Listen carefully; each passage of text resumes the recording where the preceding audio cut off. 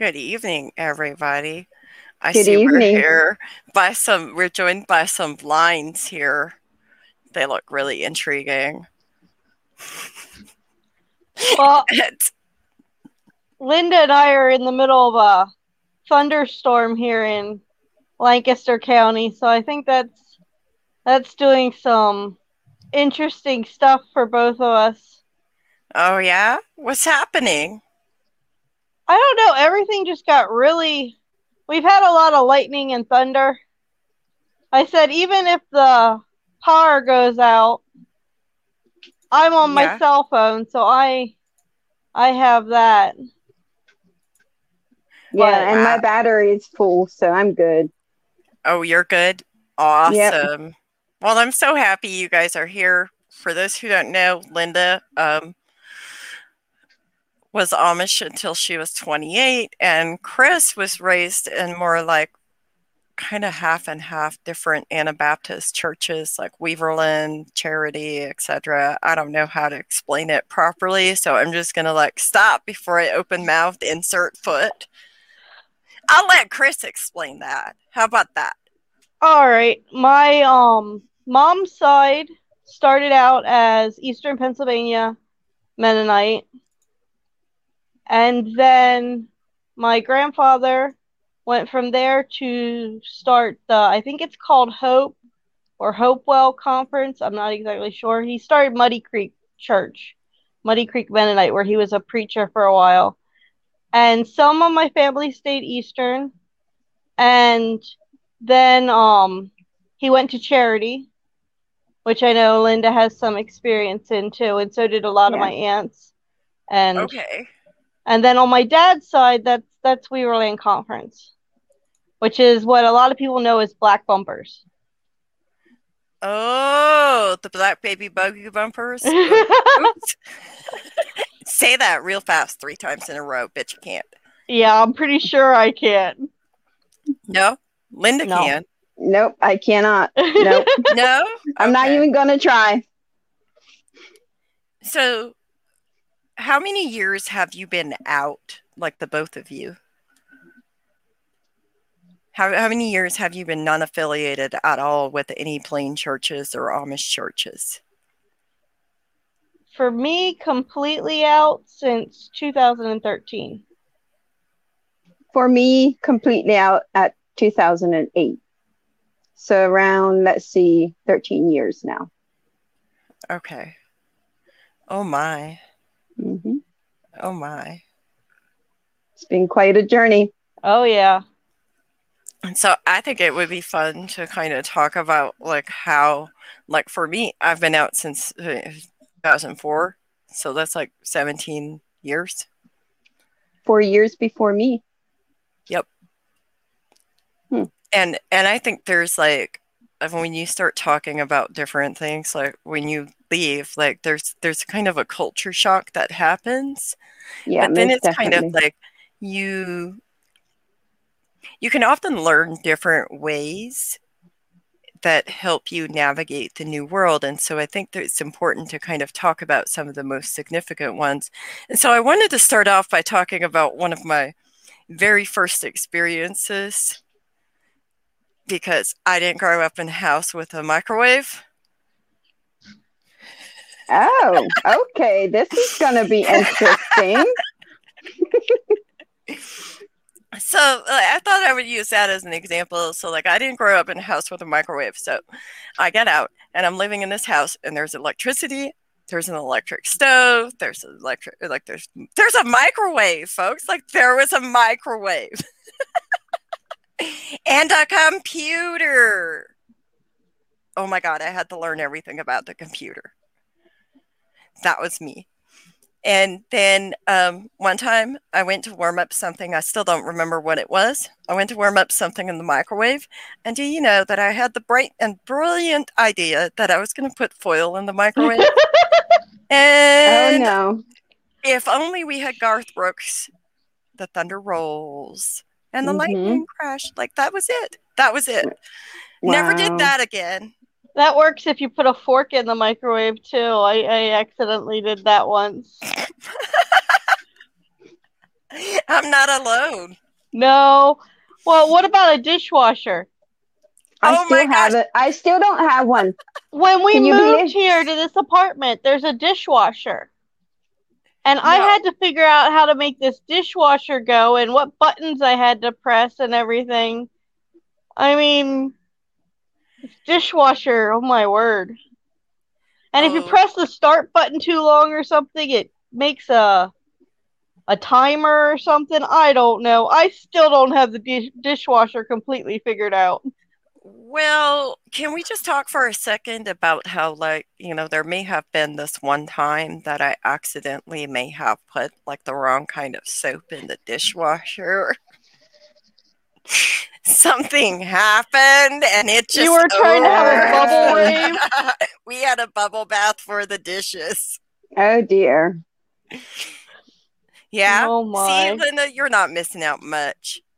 Well, some days I wish for it, but for the most part, with some like 5 kids and me, we can wash the dishes. Like seriously. You can wash the dishes. I think sometimes that's easier than the dishwasher. Why do you think that? Because, I mean, it's simple to wash the dishes. Whereas the dishwasher, I gotta put this in and put that in and then figure out which buttons I have to press to make it do what it's supposed to do. Oh my. Yeah. I've worked with one. I don't think I would really have a problem because to me it's kind of like a washer and dryer. I mean, they have all kinds of buttons too. I don't know. I have a simple washer and dryer too. Don't tell me you still wash like we used to. No. I have a washer and dryer, but it's not a fancy one. It has like a dial I turn and I press the start button. Oh, okay. You have one of the older kind. Yeah.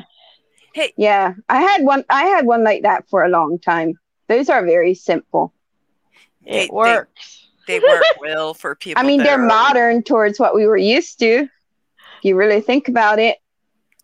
Pouring gasoline in the engine and then cranking the engine. I don't know how you wash your clothes, Chris, but I'm just like now thinking about it. It took me all afternoon to wash a family of 10 clothes. Well, I just remember the competition to see who would get their wash out first. Hey, where were and how early they get up, right? Yes. Oh my goodness. Grandma had to be starting to hang her wash out by 8 o'clock in the morning, or else it just wasn't tight if it wasn't starting to go out by 8 o'clock in the morning to hang up. Right. Because everybody was watching. Väl du washes fall. Ja, right. Mary, du kannst nicht Deutsch schwätzen mir. I mean, the accent, it doesn't sound right. Du machst nicht recht, oh. Mm-mm. Well, I think it's because Mary's not in this area. Like, there's a certain type of Dutchified around here. Right. No. Even the English. We don't speak, so like, y'all speak a different dialect. Like, we can understand each other mostly, but like, y'all speak a different dialect. Like, what we spoke was more like the Midwestern. Like, I left from the Midwestern community. Oh, that's right. You were in Western Pennsylvania. And then I moved to Wisconsin. And you didn't speak the regular Pennsylvania Dutch in Lancaster County. Nee, sie schwätzen nicht wie die tun. Yeah. Oh, we should probably translate that. How do we translate all of that? You don't talk like we talk. Yeah. Pretty much. Like, we have different dialects in different communities. Like, for example, in Lancaster, Pennsylvania, they may not speak the same dialect as what they do in Cashton, Wisconsin. And so we were just poking at each other. Verstehe. We can understand each other, but we were poking at each other because we don't use the same dialect. Yeah. Well, even with Chris being from the Mennonite background, it's different. Don't you think, Chris? Yeah. I think, like, what we spoke growing up, we spoke Pennsylvania Dutch, but then with some English mixed in. Mm-hmm. Mm-hmm. And so I still have a problem sometimes. I'll be like a certain word, and then I'll be like, well, is that Dutch or English? Right, because you And- mixed it up so much. Yeah. Mm-hmm. Well, and Whereas then for me, I have a hard time switching from one to the other. Like if I'm speaking English, I can speak English, but to switch to Dutch and mix it up, it doesn't go very well. And see, I can just go back and forth, Mm-hmm. you know, and like when we were at that thing, you know, I would Mhm. sometimes have a hard time thinking about whether they were saying something in English at the time or Dutch at the time because it just all flowed the same through my head. Right. yeah. Well, and I have a hard time sometimes finding the English words for stuff. Like Freundschaft. Yeah. That's a big one for me. You know, I still use the word Freundschaft all the time. Like, oh, my Freundschaft. And then it's like, well, what do I want to translate that into English? Because and when you say friendship, that's not it.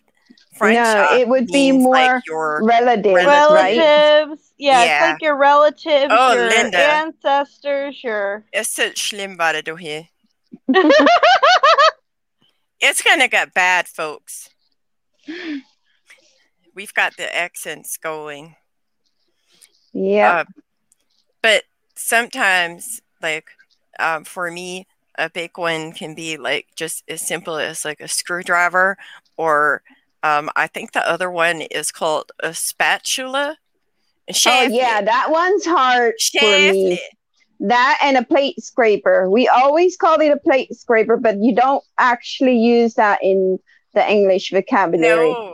No. You know, that's weird because it's actually English words. It's two English words put together. Plate scraper. But you don't say that. No, you don't. Yeah, no, it's not a plate scraper. It's something else. I don't know what it's called, but yeah. So that's a big one. And then I think another big change is being allowed to listen to music that I like. How do you guys feel about music? I mean, I listen to some music, and I know, like in the car, I'll have the radio on, Mm-hmm. but I've noticed like my kids listen to a lot more music than I do. Right. You know, Right. Mm-hmm. Same. I like music, but if it's not on, it's, no different to me. Whereas Roman will be listening to music like all the time. And that's my oldest. He'll be doing stuff. He always has his Spotify on, listening to all sorts of stuff. And I only this year learned how to connect my Spotify to my car.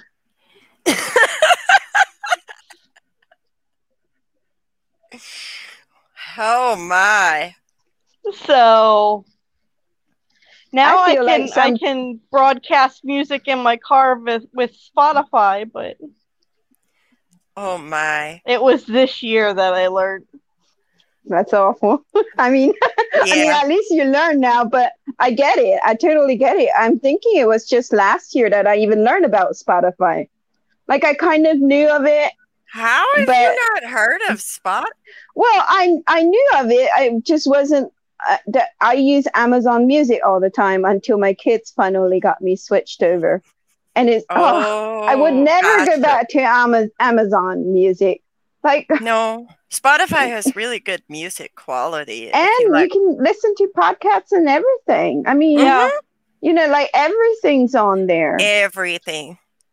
The Scathing Atheist. Yep. Yep. All kinds of stuff. Hey, the Misfit Amish is on there too, if y'all are interested. Right. Yep. I'm just saying. Hey, we have somebody talking about it, Drake Shafley. Yep. Yep. Thank you for that. That's a really good point. That's also a big change because, like, you don't ask for a dirt shovel and people know what you mean because if you translate it, Exactly. see, part of the problem is when you translate it word for word, it doesn't mean the right thing. Like, if you ask for a dirt shovel, I'm gonna do that to my family. Watch. Right, and they'll bring you an actual shovel to go Like out and dig a dirt. little spade or something. Yeah. Watch. I'm gonna get a real shovel out of this. Oh wait, they might be listening. Oops. Well, then they know. But that's like I still say biscuits whenever we smell one. I'm like, oh, Oh there's my some goodness, I biscuits. totally Now forgot about that one. He's talking about a skunk. A biscuit Yep, is a a skunk. biscuits. Mm-hmm. Yes, I still say biscuits too. It sounds nicer than skunk. It sounds I more don't know accurate. how the two correlate here. Biscuits, skunk. It's like this massive, vast chasm between the two. I think it makes a big. I think maybe for me, like language and learning how to like properly use the English language better, that was a big deal. That was a lot of progress. But living in this area, we still have a road that has a sign in English and Dutch. Katzenbuckelweg. Katzenbuckelweg. That means in Farmersville. Cat's Back Road. Katzenbuckelweg. Oh, Katz. Sorry. Yeah. Katzenbuckelweg. So Cat Back Road. Why do we have a Cat it's in Back Farmersville. Road? Why? It looks like if you look at it like what's that word? Topographically, it kind of looks like a cat, like when they arch up to like cat, yeah. Like when the cat if they're like arched up, like they're gonna hiss at you or something. Wow, that's just crazy. So yeah, you drive over there, you see the sign in English and Dutch. Wow. Maybe I should come visit you for real. I can go there. You can pose in front of covered bridges too. Oh, I don't care so much about that. Ich geb nichts drum. Oh my. No, that's not my thing. But you know what else? I gotta say this, like TV. Okay. Like, I don't know if y'all have always lived in your own homes because you were maybe older, but like I lived with people a couple of times that like they would always have the TV on. And it was really disconcerting. It does bother me. You're talking about like at night, how people let their TV, or even during the day. Like like it makes my head hurt. Mm-hmm. Like in our house, we don't have TV or anything on. Everybody wears ear headphones. Whatever they watch, unless we're watching a family movie. Well, I thought maybe it's a neurodivergent thing, but maybe it's a plain thing. You know, too much going on all around. Yep. Kind of. It's too much noise for me. I can't take it. So I don't know if it's a neurodivergent thing or a plain thing. I have no idea. That's a really interesting question. Well, that and like even now, like when Walmart used to have the TVs up with the program, the movies on. Yeah. You know, the plain people will be going by and get distracted and stop and start watching the movie because, you know. Because it was really something to see. Well, I remember when I first started watching movies. I mean, that was just really, like, that was my world for a while. See, I used to be with somebody that was like, their whole idea of like a date was like just watching a movie. And that was just inconceivable for me. It's like this thing of like, how do you, like, I just don't get it. I just don't. It doesn't make sense to me. Because of how we dated? Did you date when you were Amish? Like, did you have a parlor? For news. did you guys have parlors? Like, well, I did. I don't know about Mary, but yeah, we had this extra, like this room we would go in. We wouldn't associate with the rest of the family. We weren't allowed to. Oh no, you'd be in the parlor. Yep. Playing games. talking. Do English know what we mean by a parlor? Like the guest room, kind of like it's the. I would call it the guest room. I didn't even know you. I call mean, it was parlor. like that's what my grandparents Hey, called y'all. it. There was a parlor for us. We were the one true Amish. Let me tell you about the one true Amish, okay? Did you bundle? We didn't in the community I live in. Okay, so did I date as an Amish person? Yes, I did date.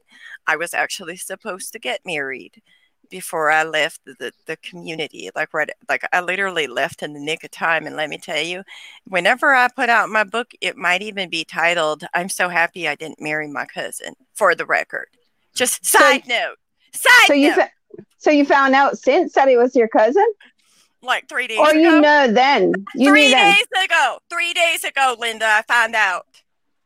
Oh, that's what you were messaging me about. She wanted the Fisher book. You know,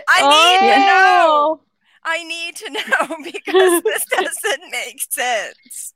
Wow. Well, no, the cousin, that might be a little close, but third cousin or fourth cousin.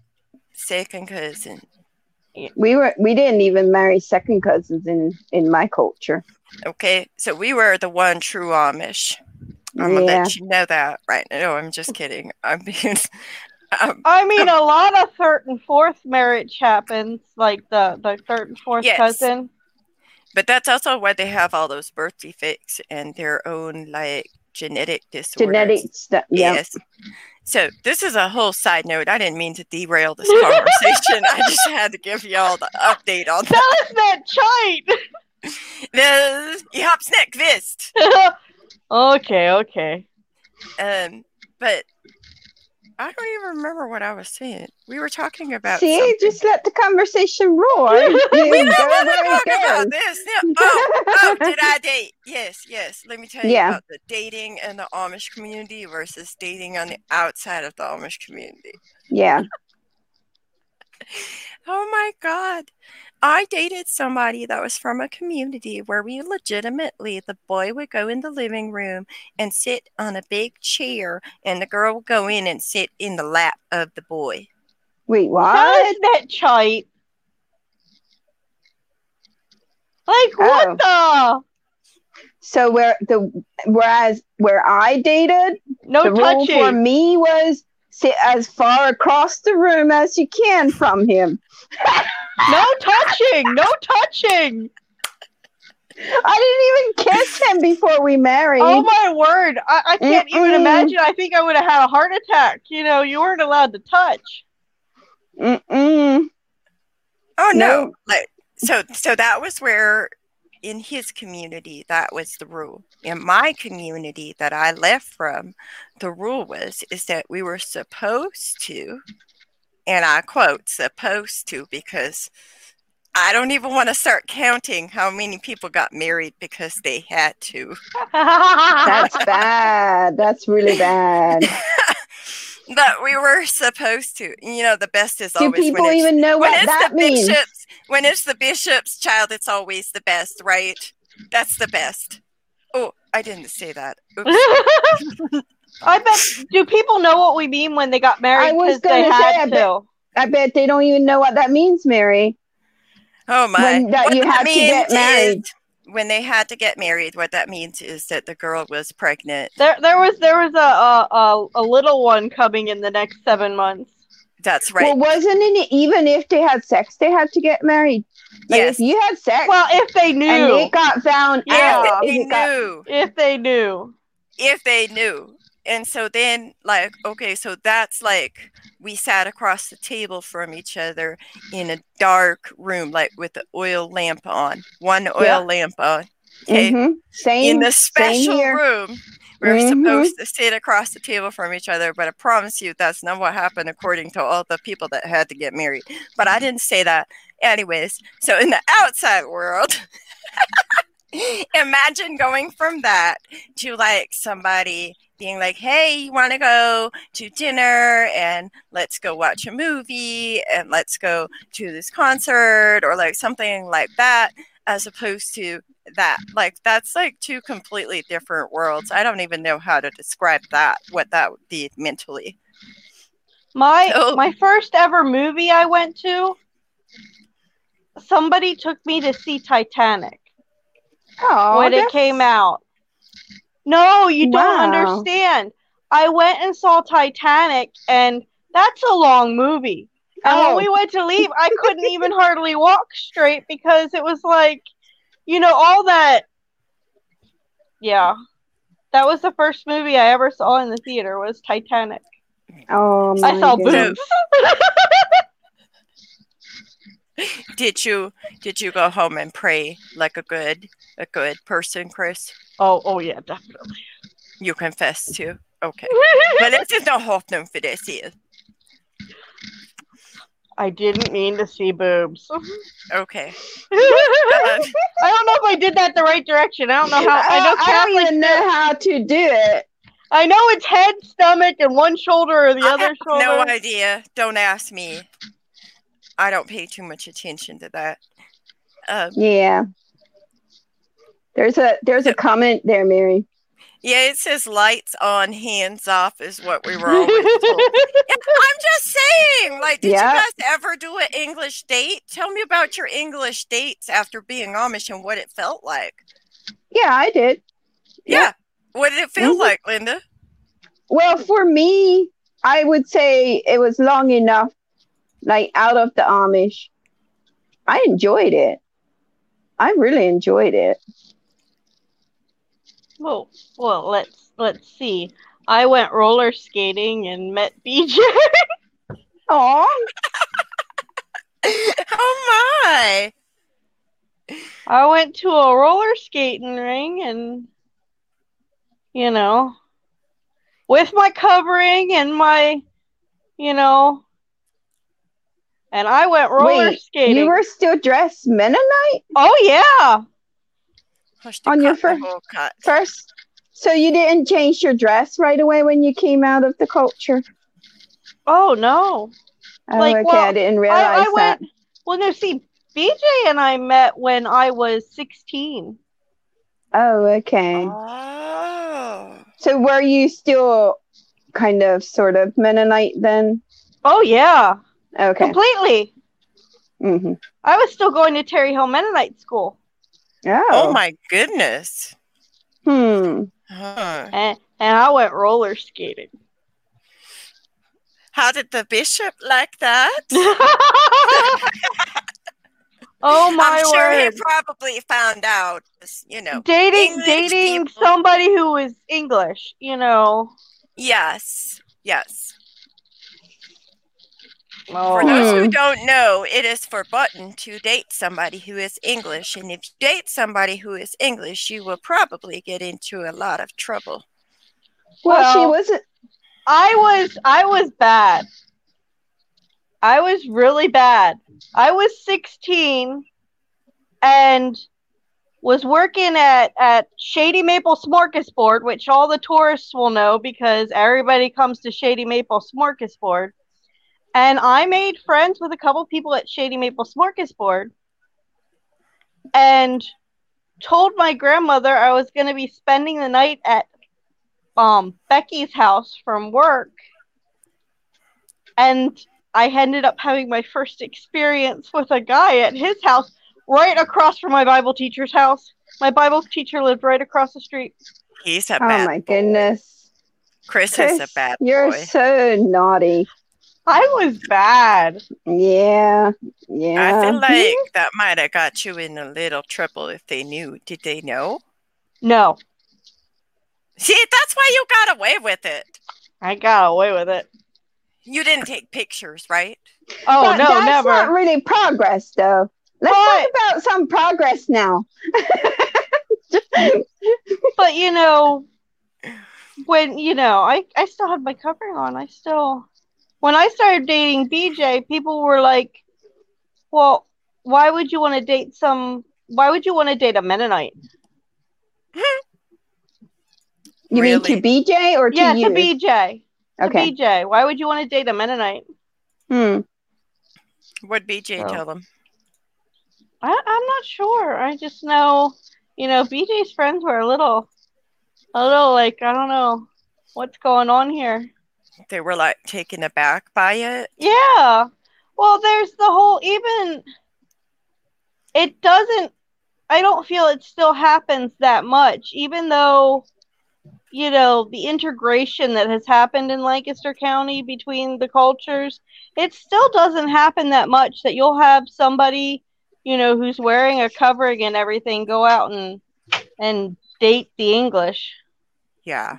At least not while they still have their covering on. And I just want to point out that you really shouldn't be dating a currently Amish person if you're not Amish, because that can land them in a lot of trouble. And I'm sure that's the same with the Mennonites. Like, that can land them in a lot of trouble with the church. Well, people have tried to join the Amish church to date, but it rarely works out because a lot of people don't understand how much it takes to actually join the Amish and the Mennonite church. Yeah. Right. And then the other thing is like, if you were not born in, there's the type of people. Why are we being serious? I don't know. I'm going to finish that sentence. Okay. If you're not born into the community, there's people that literally look at you within the community because they have this caste system. And that's spelled C-A-S-T-E, I believe. I know I don't pronounce it right, but anyways, it's that system within the community that kind of like one person, like the people that are really rich often tend to be allowed to do like whatever they want to and not really get in a lot of trouble. But then the other people that are really poor and the church has to help them with like food and housing and stuff like that, they can literally not sneeze without getting into trouble. And so the people that are joined in rather than born in, they tend to look down on them, and they can't, at least until the second generation. Right. They don't have the ability to marry well as first generation born in. And even amongst, like, I've noticed this in like outside of the communities, like when you start talking to ex-Plain people, there tends to be this bias towards people that were not born into the Plain communities and just joined and then left, and they're like, oh, you don't really know what it's like. Well, here's the thing is, yes, they do, and they have a very important conversation to have. So there's my TED Talk for the day. Thanks. What? I think depending on what age you were brought in and left, you may have even a more unique perspective because you've known both sides even as a child. Right. Whereas, you know, growing up, everything was normal for me. And I didn't realize until, a year ago at most now, that it's not normal to be put on nerve medication at age 7. No, that's not normal. Well, but I didn't realize. To me, it was normal. You know what I mean? There was nothing because it's abnormal about that. Yeah. It's normal in the community. Wow. And it's also a thing of like, they don't tell you anything really, except here's your pills you have to take. Like, you know, you're supposed to take these pills for your NAPHA. Oh, yeah, I can tell you a few stories about that from Green Pastures, but I won't. We're not here for that. We're supposed to talk about progress. How are we talking about progress? And we're just when did you wear your first pair of pants? The day I left. Oh, my goodness. Day I left. What? February 16, 2004. How about you, Chris? Around 9 p.m. I was given a pair of pants and I put it on. Oh, wow. How about you, Chris?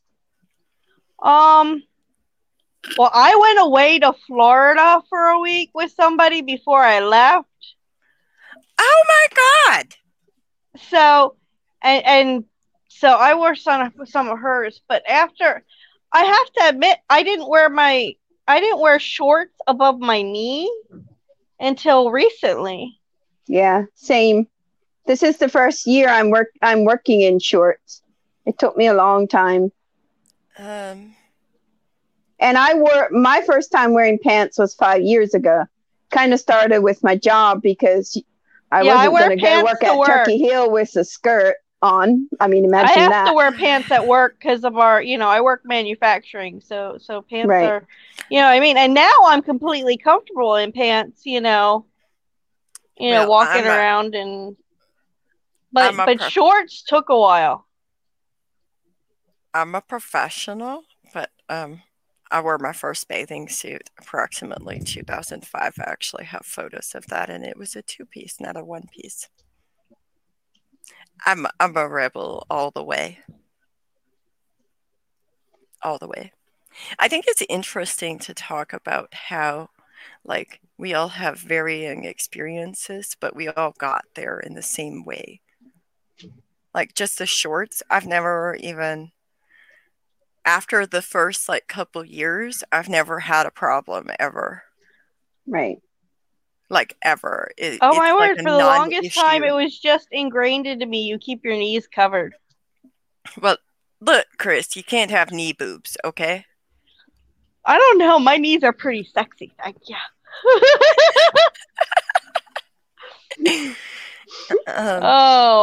But no, I mean, it was just, yeah. Having something that came above the knees was... How about your covering? I'm curious to know about the covering. When did that come off? How did you even get rid of the mindset? The covering came off and went to veils. Mm-hmm. Same. And then from veils, I actually went to like almost a hijab type style. So I actually got more strict. Wow. You know, that if the hair has to be covered, it has to all be covered, and you know. So sort of like you had at the Amish abuse meeting? Similar to that? Yeah. And then I think 2019. Wow. 2019, my grandfather died. That's not even that long ago. I mean, not 2009. My grandfather died. Oh, okay. Okay. I was going to say. 2009. Wait. Something's not adding up. Yeah. 2009, my grandfather died. And I said, fuck it all. Right. But then I still lived there and took care of grandma until she passed away in 2013. Okay. And then 2013 is when I got the letter from the church saying I was no longer... Oh, they disassociated with you? Yes. Yes. Did they shun you? Or they just... Nobody on my dad's side talks to me. Okay. Yeah. Darn. That's awful. I'm sorry. I didn't talk to a lot of people on my mom's side that much as it was after I was 5, so... Right. Gotcha. Mm-hmm. That makes sense. But so I actually, for one point, went a little more extreme. Well, I did too, you have to throw yourself all the way into the well of, like, I must have my head covered completely before you could figure out that you didn't have to wear a head cover. Well, I kind of went that way too, because I was like, wait, the Bible says to cover your head, so how do you know how much of your head to cover? You know? Sorry, but it's just like. Well, and I have to say, I think what contributes to that is the charity. Yeah, I agree. Linda and I both touched charity on our way out. So, y'all, I read the Bible through multiple times before I left the community. The Bible says, "A hair shall be your crowning glory." And so the day I walked out, I took my covering and I kind of threw it on the road at, I think it was the Armadillo's place. And I left it there. I shaved my head. Wait, what? After you took your covering off? When I took my covering off, I shaved my head. Wow, you're so I don't even have words. You get from one extreme to the other. What it was, you know, the scripture says, if a woman does not cover her head, let her also be shorn. What? And I was fuck it, I'll shave my head. I said, fuck it, I'll shave my head. You know what I mean? Let them come at me. Right. Let them come at me, because look, I don't have hair. Right. You did it all the way right. It was like, go ahead, come at me. There's no hair. Oh my goodness. And then I found out I really liked that having hair, you know. Right. For me, it was just one day. I just it just didn't make sense anymore. Like, I'm like, this doesn't make sense. I'm constantly washing this covering and putting it on. Like, it annoyed me to no end. And I'm like, I'm done. I'm just done. Oh, and putting your hair up Where wet you're- under the covering and it never dries, right? Right, right. I'm like, it's just, this doesn't make sense. And I don't really care what anybody says. And nobody ever approached me about it. And it was done. That was it? Yep. That was the end? So here's a question. Did you guys wear like the faggy pitsty cut? What's that? Like, you know,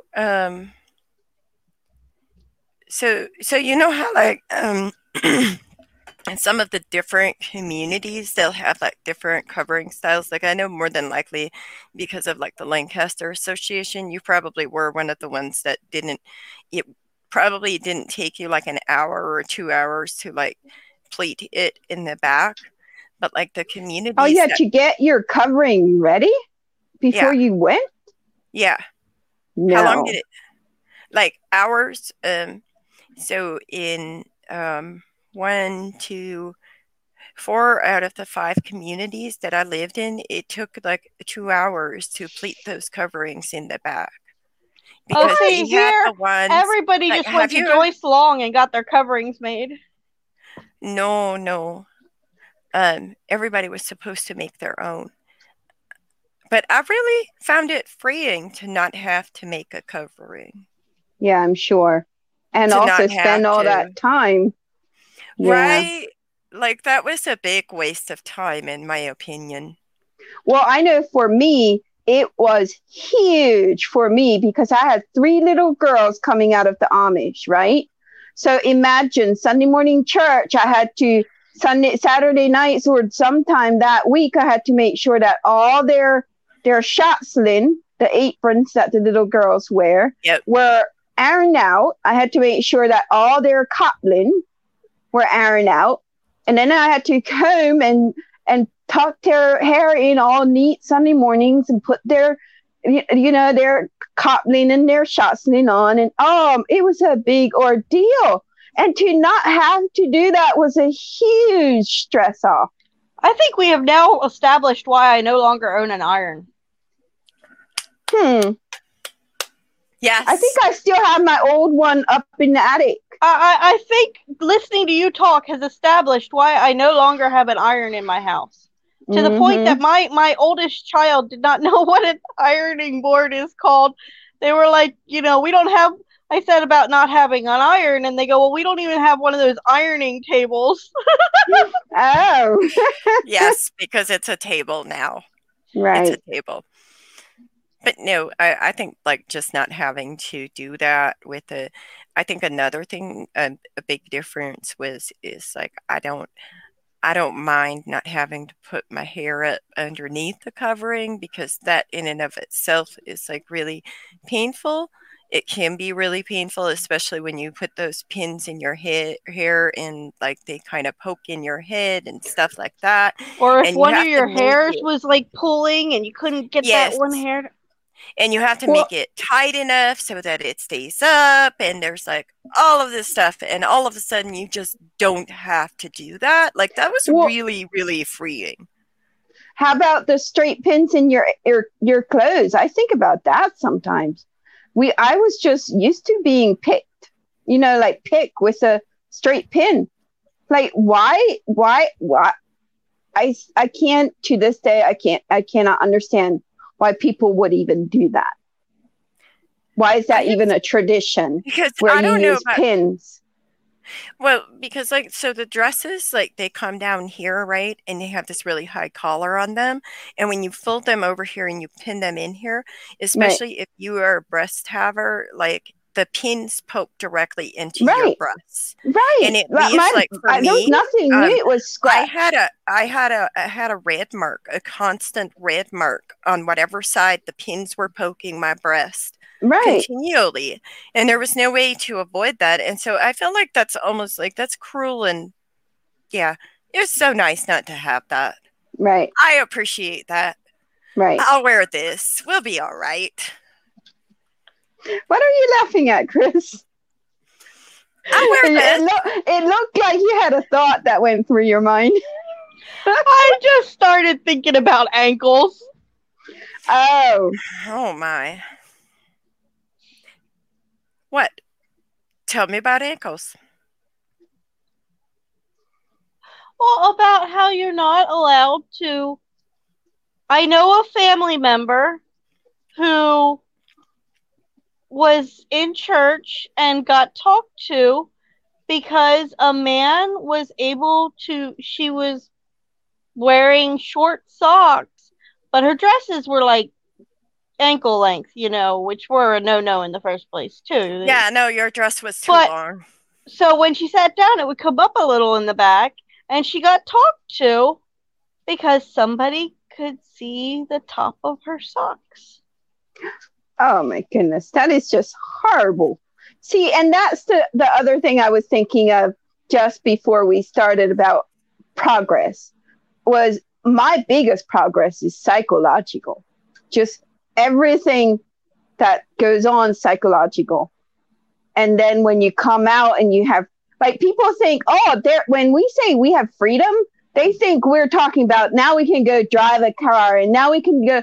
I don't even think about that yes, we're talking about those right now. But for me, like, progress for me is able to get rid of those mindsets that are I just can go horrible. to church in flip-flops.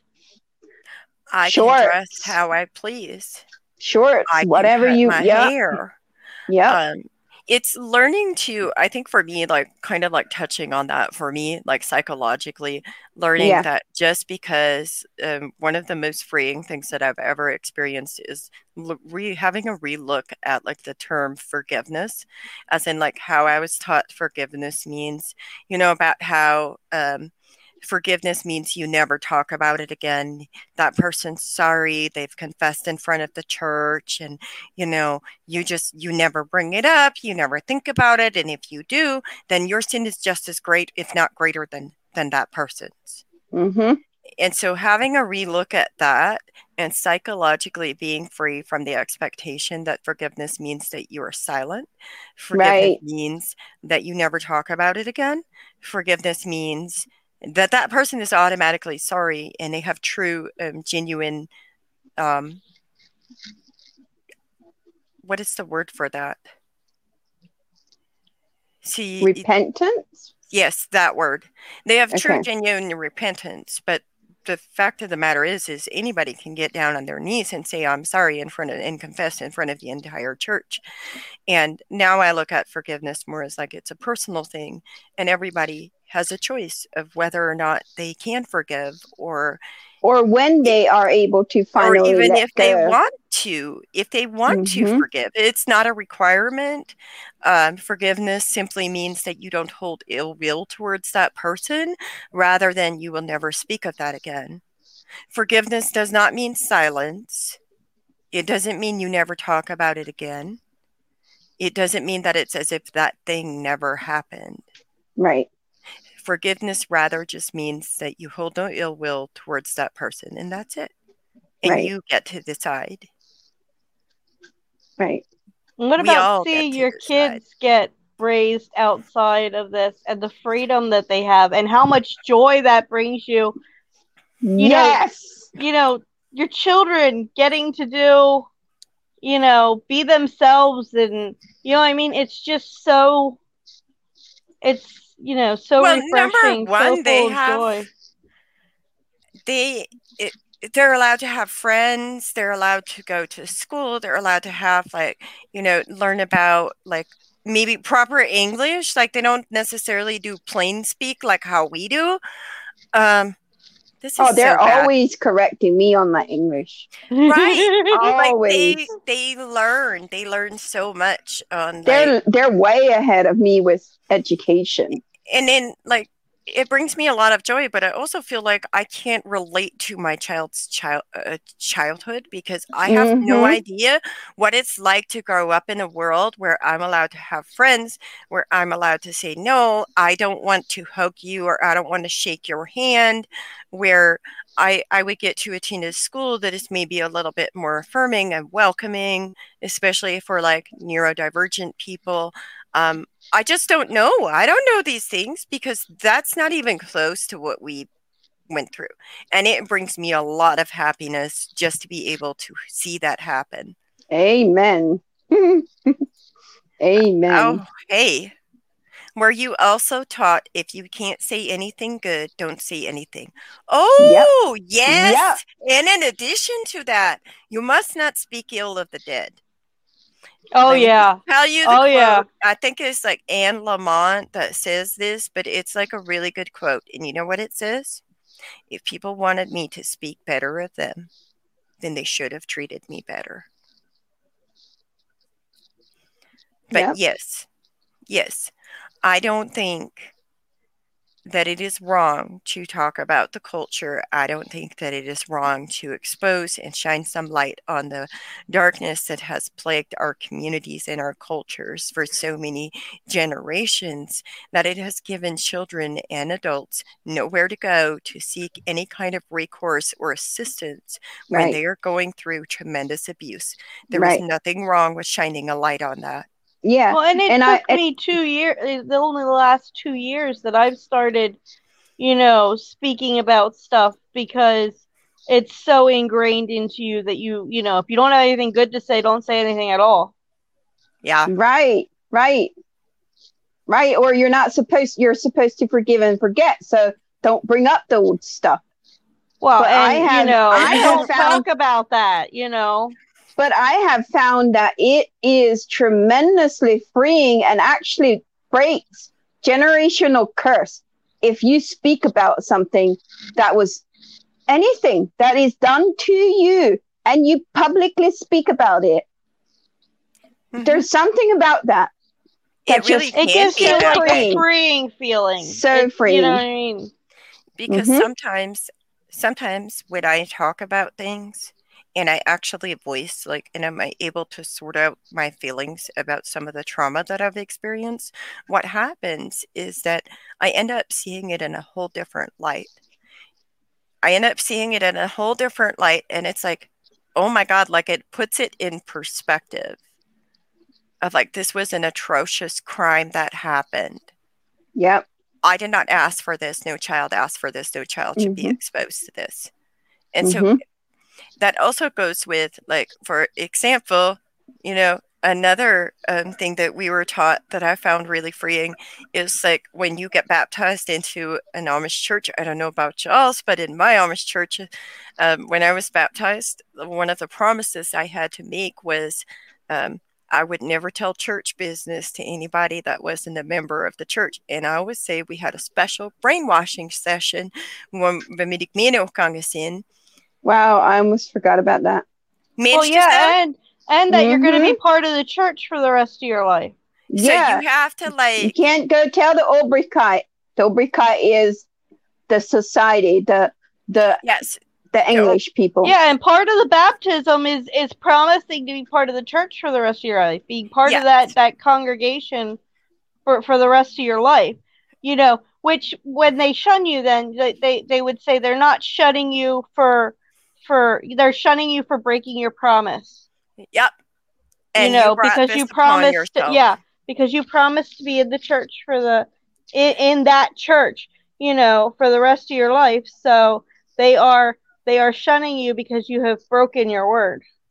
And it's supposed to be like the marriage. They say it's like a marriage. You can't divorce. So you can never divorce in the Amish system. And so you can also never leave the church. Right. So we're all brides of Christ. Okay. I don't know, that sounds pretty gay. I'm just saying. That sounds pretty gay right there. I'm just letting you know. Look, I did a DNA test You're so bad, man. Huh? What? You're I'm so a good bad. person. No, I'm a good person. I am a good Amish person today. I have not led anybody astray in the last 24 hours that I know of. You're Oh, not my trying goodness. hard But enough. I want to point out too is like just working through that and finding some kind of resolution for myself. And that was really freeing to understand that it is really, really messed up that your religion's trying to control you by and attempted to control you by, like, one, they elicit these promises from you, like you have to join the church. For me, it was easier to join the church than it was to actually fight that battle of, like, I'm unwilling to join the church. So I joined the church and I get baptized and all of that. Like, that was easier than what happens if you don't join the church when it's expected of you. Because when you get to be a certain age, it is absolutely expected of you to join the church. And if you And don't, you're going to be harassed if you don't. yes, if you don't, you get harassed, you get manipulated, you get bribes, you get all kinds of stuff. And so for me, learning to reframe that and look at that as what it was and see it for what it was, and then also the promises that they elected from me, it's like those promises were given under duress. Like, that was the easiest thing for me to do. And so Well, how it's the could one they, to belong. and then, well, I wanted to belong, and then they, not only did they shun me, they cast me out and they harassed me again through the legal system until I legally changed my name and moved. And then I moved in a series of moves and all kinds of stuff to just get away from them harassing me. And so to me, reshaping that in my brain, as in seeing this is unacceptable, it is them trying to manipulate me and control me, and they shouldn't be doing that, because it is not love to shun your family member. It is not love to shun your neighbor. It is not love. That is not love. Thank you. Nope. And I But hope one reshaping day, that, one day they see that, because it is not love. It is not love at all. Nope. It really isn't. I don't care how many of them tell me that it's tough love. Nope. You guys have no idea what you're doing. Or No, you wouldn't they be don't. doing it.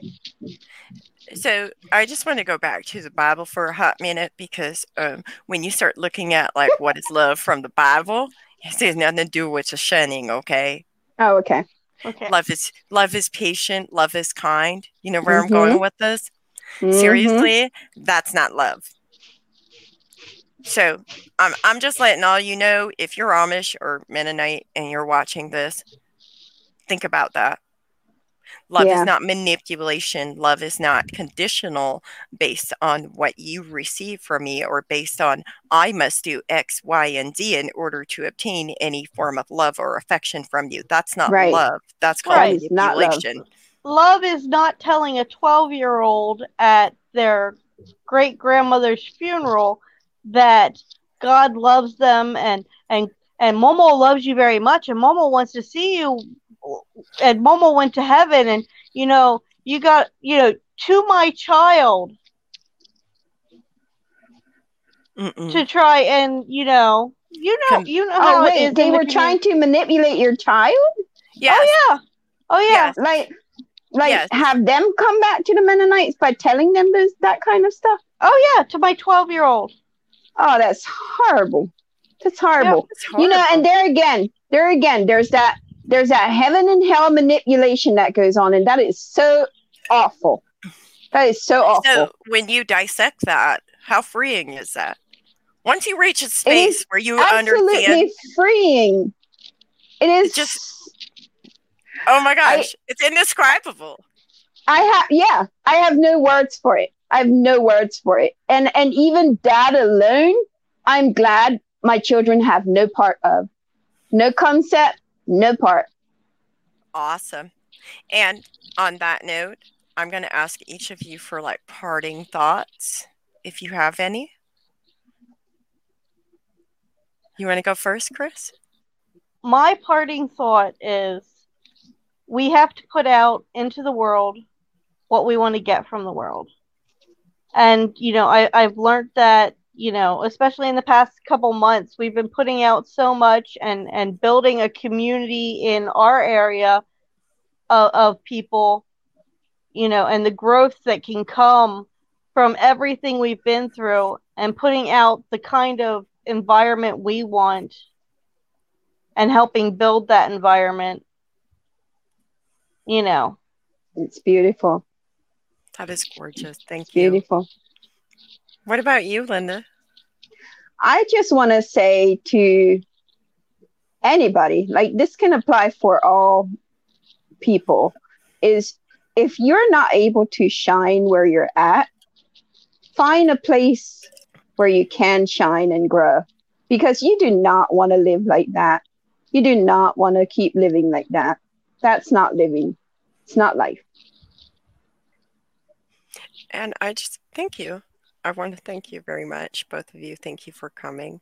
And then I also want to add to that is that, you know, if you're unhappy with your life, no matter where you are in the world, anybody that is listening to this, if you're unhappy in your life, you are the person that has the power to make change. You can change your life. And I believe in you, and you deserve to have a happy life. On that note, we're going to say good night. Thank you. Have a good one.